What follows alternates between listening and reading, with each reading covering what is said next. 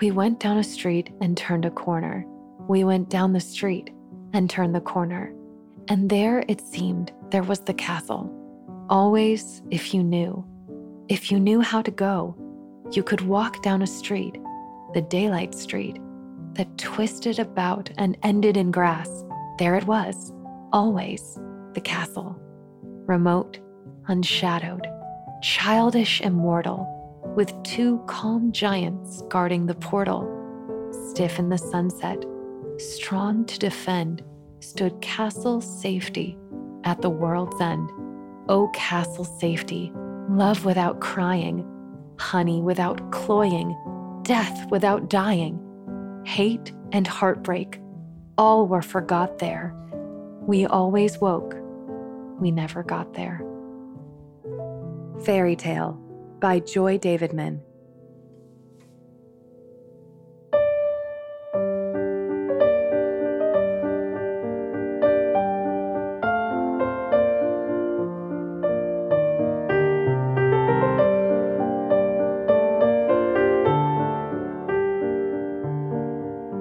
I am Patty Callahan, and this is Behind the Scenes of Becoming Mrs. Lewis, an in-depth exploration into the improbable love story of Joy Davidman and C.S. Lewis.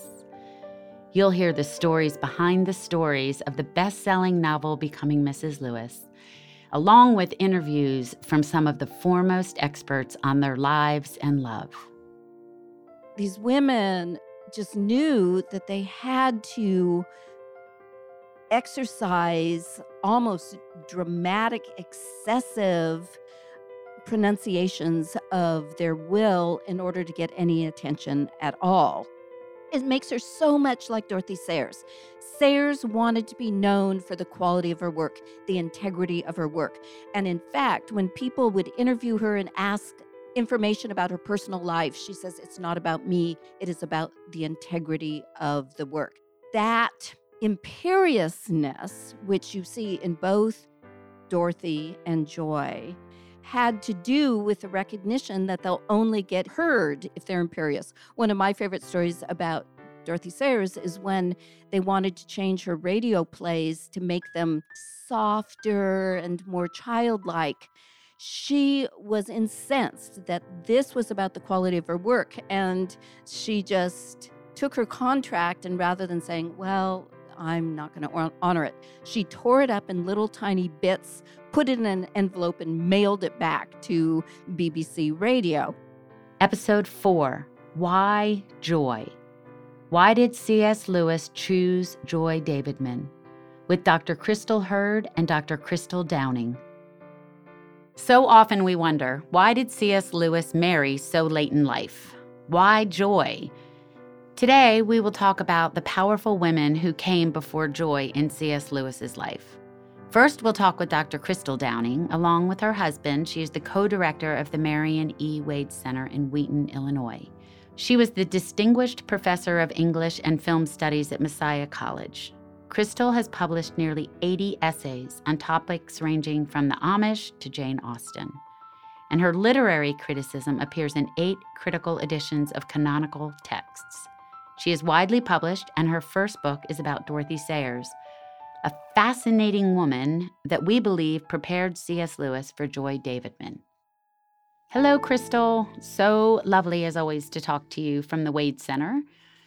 How did you first hear about Joy Davidman? As you're the co-director of the Wade Center with your husband, Dr. David Downing, I'm assuming it's connected to that research and writing. And since David is a C.S. Lewis scholar, I learned about Joy through him, but I first got more intensely interested in her when we watched productions of Shadowlands. There was a Josh Ackland production of Shadowlands, and then, of course, then there was the Anthony Hopkins production, and then we talked about the problematic interpretation of their relationship that is displayed in Shadowlands. Your work on Dorothy Sayers has opened my heart to another brilliant and fiery woman from this same time. When I read about Dorothy through your eyes, I often compare her to Joy. They seem to have some really similar personality traits, and Lewis is quoted as saying, He liked Dorothy for her zest and her edge in conversation. Dorothy exposed Lewis to a woman's mind and personality. I would love to talk to you a little bit about how you see Dorothy and Joy's similarities and how you think Dorothy prepared Lewis to meet Joy. Well, both were extraordinarily brilliant women who were born at a time where opportunities for women were almost nil. Here, Dorothy Sayers went through Oxford University, did all the exact same work that males did, in fact, did superior work than her male peers, but she didn't get a degree from Oxford because they didn't think women should have college degrees.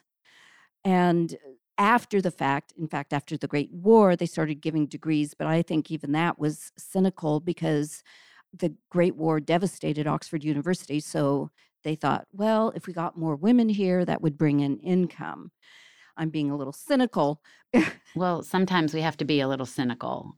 In your essay, The Divine Comedy of C.S. Lewis and Dorothy Sayers, you say that Sayers exposes Lewis to the power of a woman's mind and personality.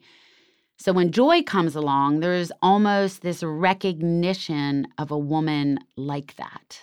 Yeah, both of them prickled against cultural constructions of gender, and Joy assumed that, well, what every woman needs to do and wants to do is become a wife and mother. And then for any woman who is a writer, they inevitably understand what Virginia Woolf was saying in A Room of One's Own. To be a writer, you need a room of one's own. But especially as a mother, how you have all these responsibilities. And so I even think this is behind Joy leaving her sons behind for 3 months just to escape. And she kind of used the excuse of her health, but just feeling imprisoned and by the constructions of gender.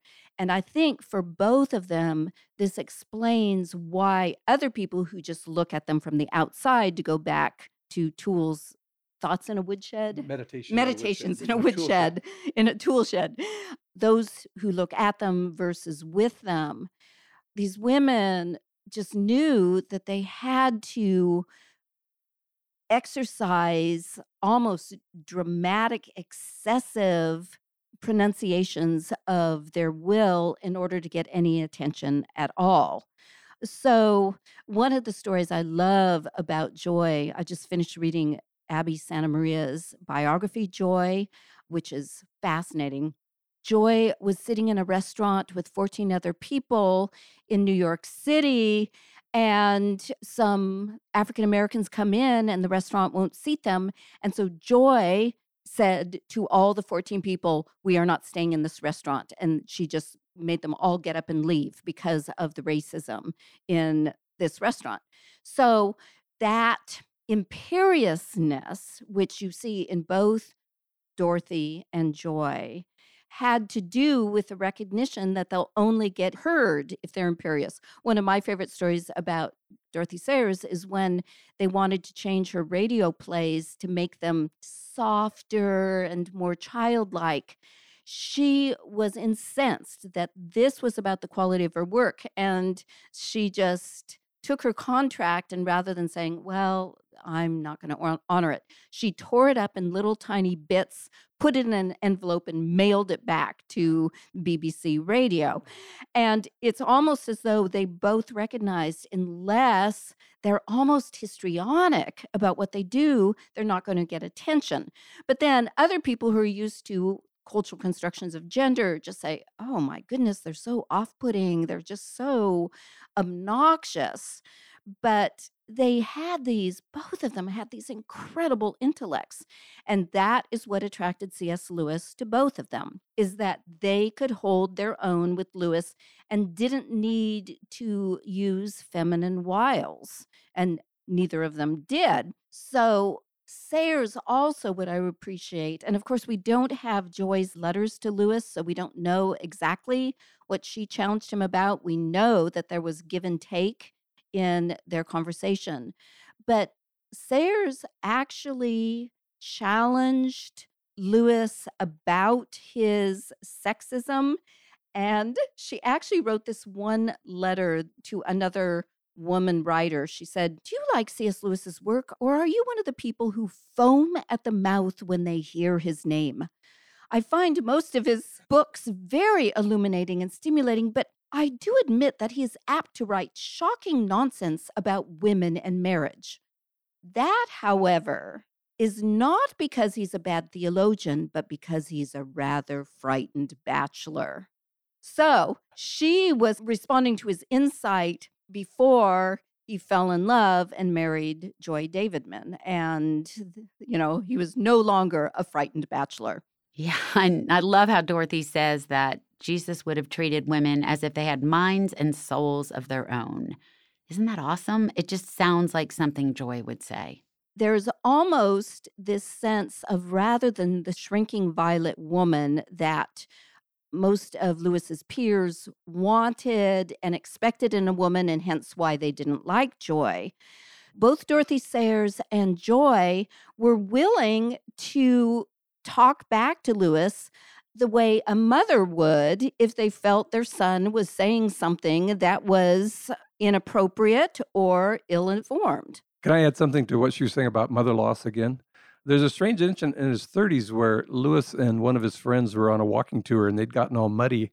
So they showed up at a pub that had rooms, and the woman thought they were tramps. She said, "If you go around to the back door, I'll give you some leavings from the kitchen." And so rather than saying that they were two famous professors, they went around to the back door and waited for her to bring them a meal. And Lewis confided to his friend, "There's some part of me that likes being ordered around by a woman." And once again, I think losing his mother, Mrs. Moore, who became his adoptive mother in his 20s and 30s and into his 40s, was a very take-charge personality. And she often asked him to do domestic chores. And after she passed away and he met Joy, I think it's interesting that they got to know each other's minds first. There was a lot of correspondence. Lewis once said in his younger days that love was friendship plus physical attraction. And in some ways, that's the order in which he met Joy. They were intellectual friends before they met physically. But she was also very take charge. And here's these two bachelors who are very much living in this dilapidated house. And she immediately started making changes in carpeting and plastering and basically making it more habitable. And both brothers really loved her and responded to that. So there's always that element of intellectual companionship plus love plus a kind of alternative maternal presence in their lives. It's a very complicated relationship. Plus, C.S. Lewis's mother was brilliant. She had a degree in mathematics at a time when women not only didn't have degrees, but mathematics was not considered appropriate for women.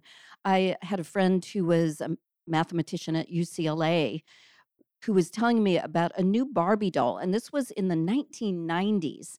It was a Barbie doll that you pulled the string and she spoke. And one of the things the Barbie doll said was, "I hate mathematics." So as late as the 1990s, that construction of gender was being perpetuated. So Lewis's mother, I bet, was an unusually brilliant woman. And that probably informs the way he responded to both Dorothy Sayers and Joy Davidman. There are more and more intellectual women out there, but what stands out about Joy is how young she was when she started distinguishing herself, and she got her degree. I mean, this was an incredibly brilliant woman, and she was hanging out and having conversations with Bertolt Brecht and Langston Hughes, Richard Wright. I mean, all these famous authors. What I like about her is I don't sense any name dropping on her part. She just allowed her own name, exactly.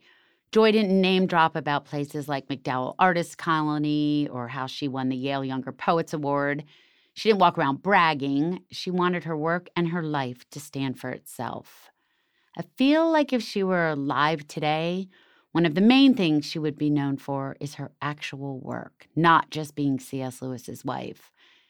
I think of what you said about her being so successful so young. Her first novel was critically acclaimed in her early 20s.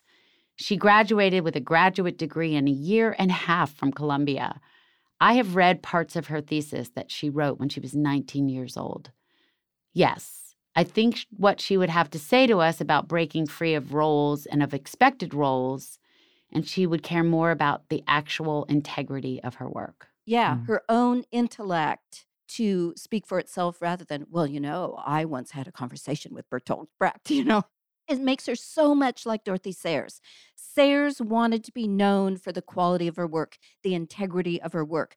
And in fact, when people would interview her and ask information about her personal life, she says, it's not about me, it is about the integrity of the work. And Sayers has a famous line that's, the only Christian work is good work well done. And I think that's the frustration that Joy had, and just why she just had to leave her sons behind to get out of America, is that she was no longer able to do good work well done because of all these other responsibilities in her life. And I would add initiative, going after what she wanted. I have a lot of students right now who are, especially female students, they're very conscientious and dutiful, but they seem to be waiting for something to fall into their laps. And they're content to get good grades and hoping that that will lead to something wonderful. And I really like how Joy didn't wait for fortune to fall into her lap, both in her writing projects, even in traveling to England, corresponding with Lewis. She had a kind of initiative and a drive that I think was an important part of her success. And I think that could be a good lesson for contemporary young people, especially young women. Yes and yes. Joy as an example for young women today. Absolutely. Thank you so much, Drs. David and Crystal Downing. It has been an absolute honor getting to know Dorothy this way, and it makes me want to dig into her life even more so. You're right. I believe she totally paved the way for our beloved Joy. Now we're going to talk to Dr. Crystal Hurd. Her work and writings have focused on Lewis and his family. She's the author of several articles, and she is the reviews editor for Sehnsucht, the C.S. Lewis journal.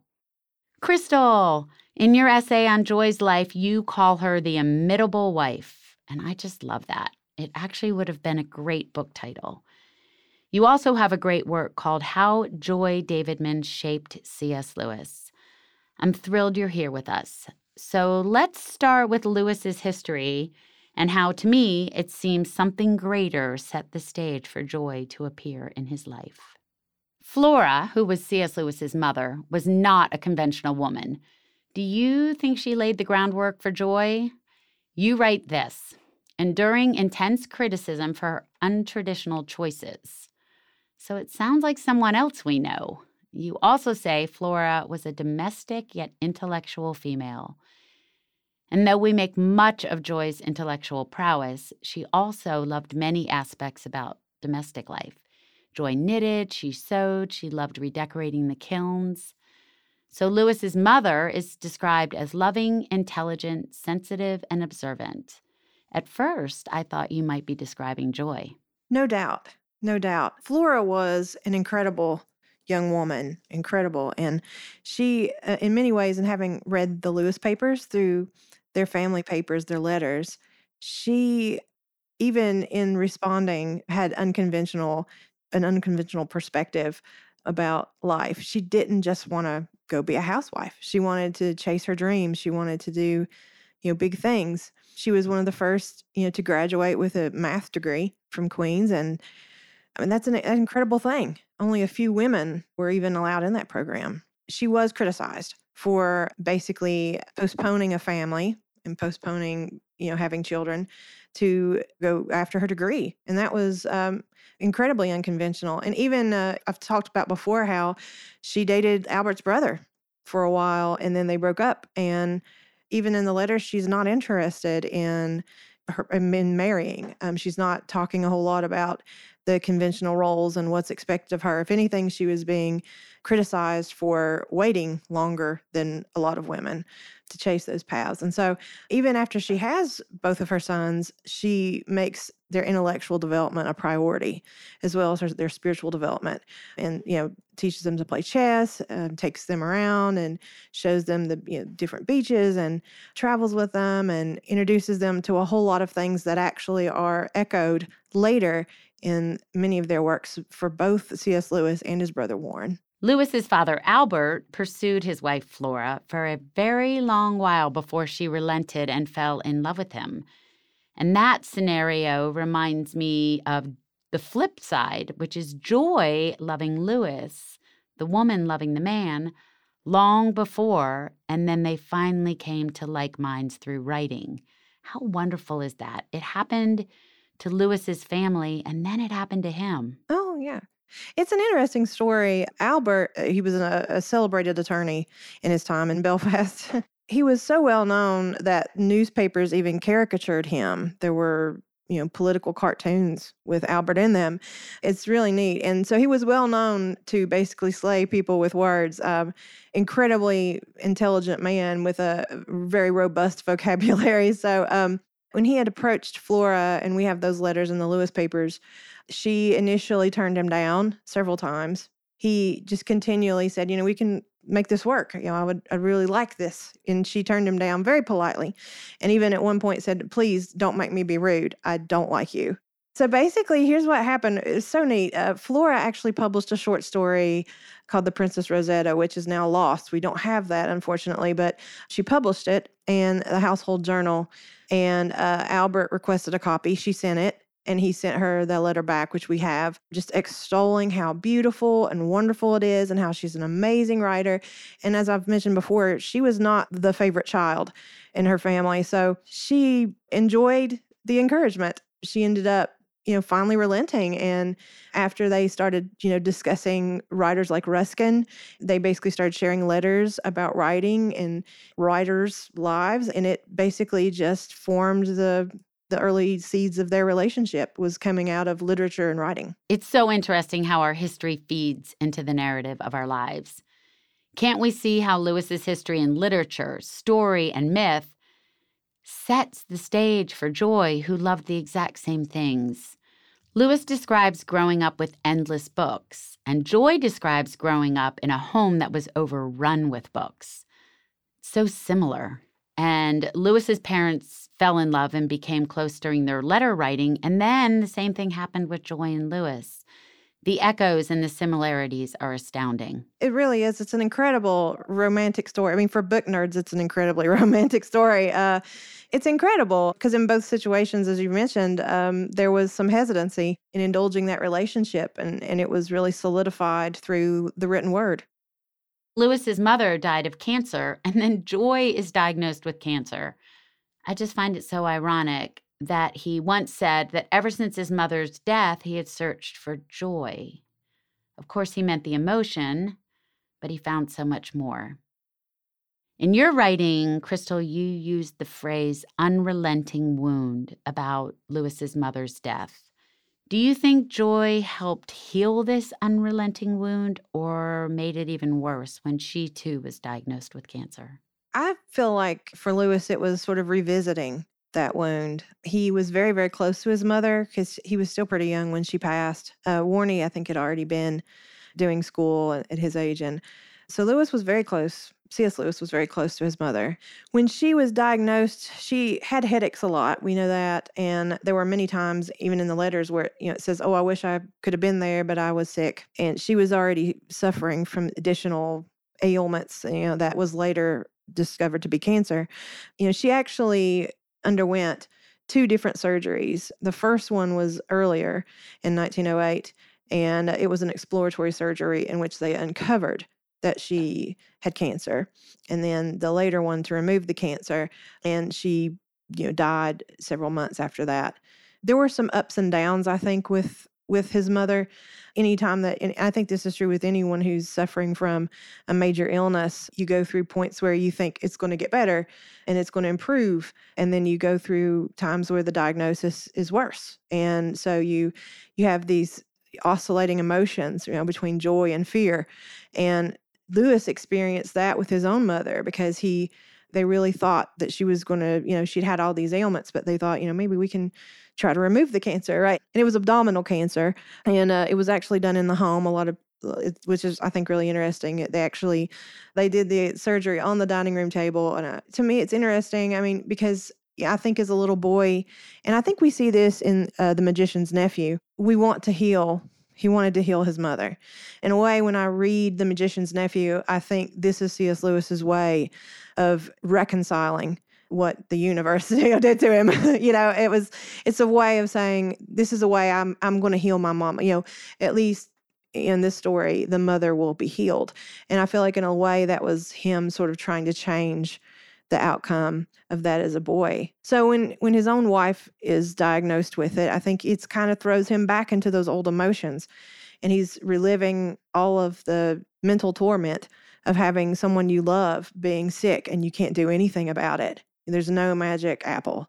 And, with Joy, and you know this, but, she kind of buoyed for a while. She came back out. She got better for a little while. I think Lewis was like, oh, hey, this is what I wanted. Maybe I can rewrite this ending.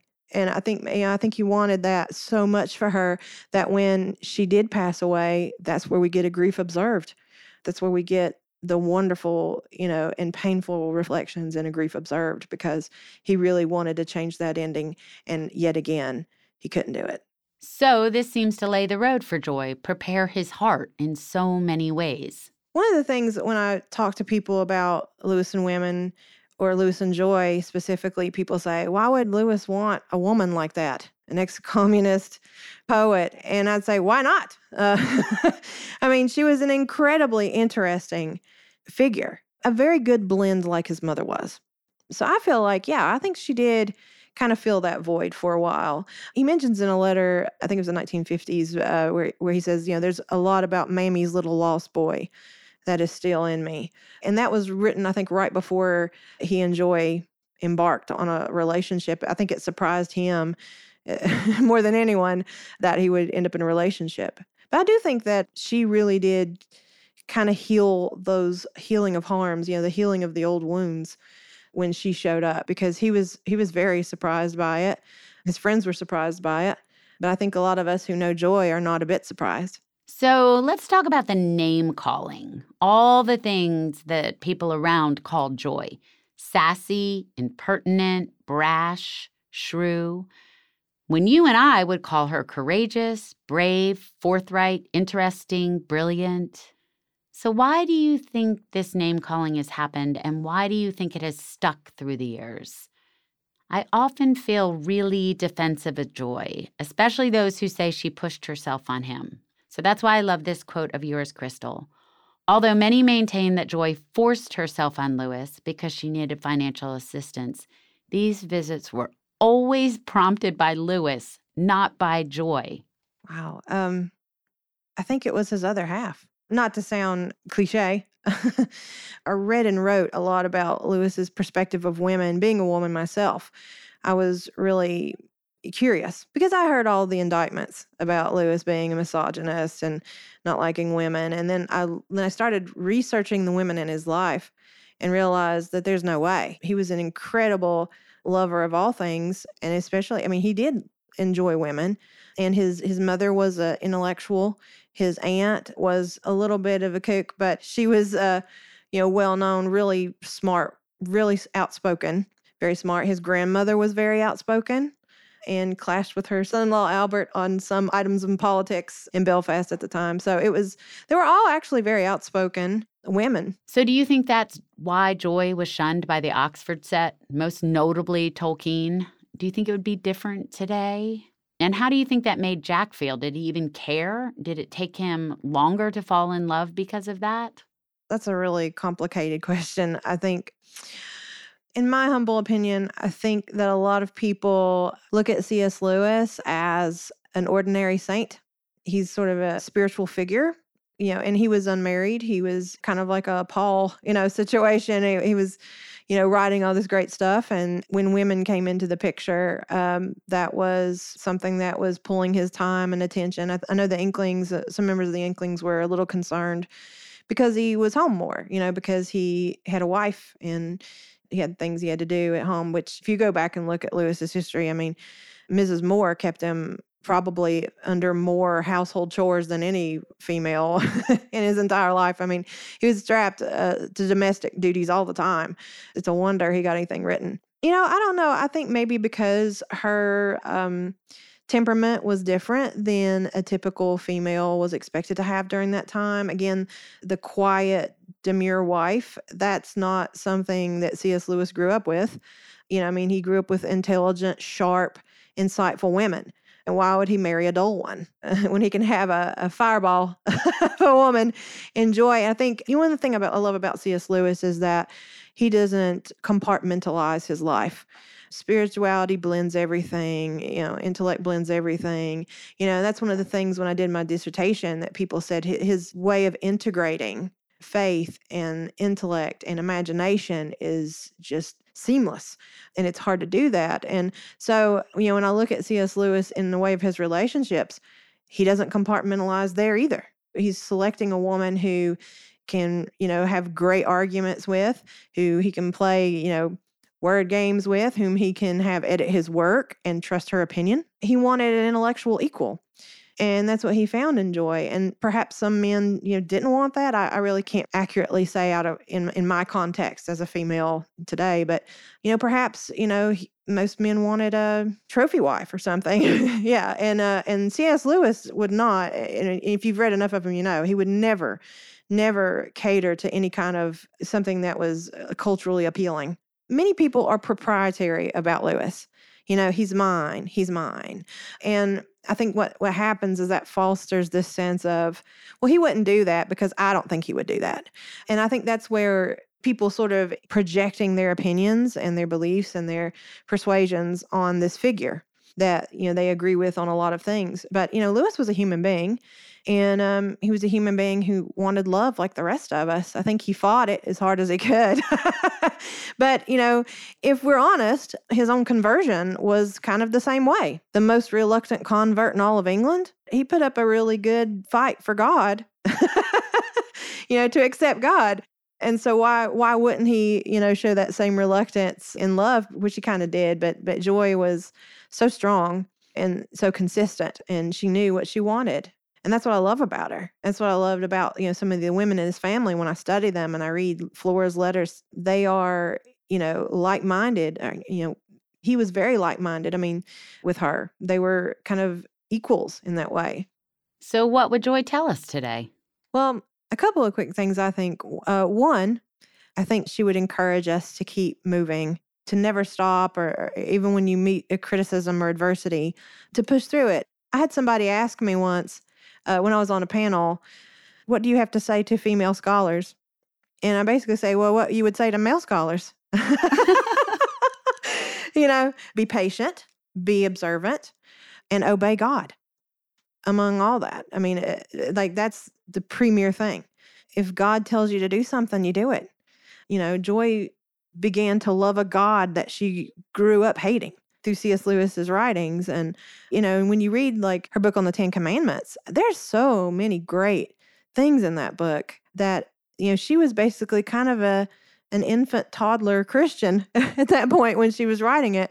And she has much to say to us, to many of us who are veteran Christians in that book about what God says and how to live our lives. And so I think the first thing she would tell us is no matter who you are, no matter what your gender is, be encouraged and continue forward and don't give up. In her relationships and her art, she learned and evolved and grew and developed. And even when she got to England, she was researching Charles Williams, and she hadn't been writing a lot of poetry. She did write some, but just incredible work. And she was working on some books, that never came to fruition, but she was growing as a scholar out of being a poet into, new things. So I think she would just encourage us to follow our heart and to do the best work that God has set before us. Their love story just seems one for the ages. Well, love conquers all is probably the first thing that I think of. Again, I think so many people were opposed to it because she seemed so dissimilar to him. But really, C.S. Lewis is a human being. And sometimes when people get get famous, they develop into a myth and they cease to be human. When we talk about this with celebrities and past presidents and things like that, they sort of become a myth. They pass into this sort of mythological condition, which is bad because myths aren't real people. They're constructed ideals of people. And what joy represents for us is C.S. Lewis, the man, C.S. Lewis, the husband, C.S. Lewis, the son. And a lot of people want to feed that ideal. They want to feed that myth because look at all these great books and look at Mere Christianity shaped my faith more than just about anything I've ever read in my entire life. And I look up to that work as sort of a seminal work of theology and spirituality. But I also know that the man who wrote it is a human, and he was a human. He wasn't this other. And again, what I like about joy and why we love this story is because it is such a beautiful story. Honestly, it sounds like a book right off the shelf. It really does. Yeah. I mean, he was a confirmed bachelor, right? And here was a divorcee. They're from two different countries, two different technical denominations, I would say. I mean, she was technically raised Jewish. It was just a meeting of opposites. There's 100 ways it could have went. It went poorly. I think their love story is, for me, it's an absolutely amazing illustration of how God works in people's lives and how transformational that love can be. And I'm not talking about human love or eros, when we're talking about C.S. Lewis's Four Loves, I'm talking about this God love, this encompassing love that outstrips everything, that makes everything that we have on this earth just seem like a poor reflection of what really awaits us. So you have these two very reluctant converts, and they are changed, and they're changed by each other. And to me, it's just this perfect trifecta, of God's love and God's love for us and our love for each other. So to me, that story is, like I said, it almost sounds fictional, but God writes the best love stories. So there you go. Crystal, what a perfect way to end. God writes the best love stories. So next episode, we'll be talking about Joy as both muse and co-author. How much did she contribute to Lewis's work, and why wasn't she given the credit until now? I will be talking with Andrew Lazo, scholar and seminarian who has spent the last decade deeply researching Joy's influence on Lewis's work. Make sure to subscribe to Behind the Scenes of Becoming Mrs. Lewis wherever you get your podcasts. You can find the novel and audiobook wherever books are sold, published by HarperCollins, Thomas Nelson. You've been listening to the Behind the Scenes of Becoming Mrs. Lewis podcast, copyright 2019 by Thomas Nelson, based on the book Becoming Mrs. Lewis, The Improbable Love Story of Joy Davidman and C.S. Lewis, copyright 2018 by Thomas Nelson. Poetry selections by Joy Davidman and C.S. Lewis, read by Liz Hill and Simon Bubb. No portion of this recording may be used without the express written consent of the publisher. For more information on the people and stories featured in this episode, please visit becomingmrslewispodcast.com. This program was engineered by Sarah Voorhees Wendell at Kingswood Studios in Nashville, Tennessee, and produced by Jolene Bartow and Gabe Wicks.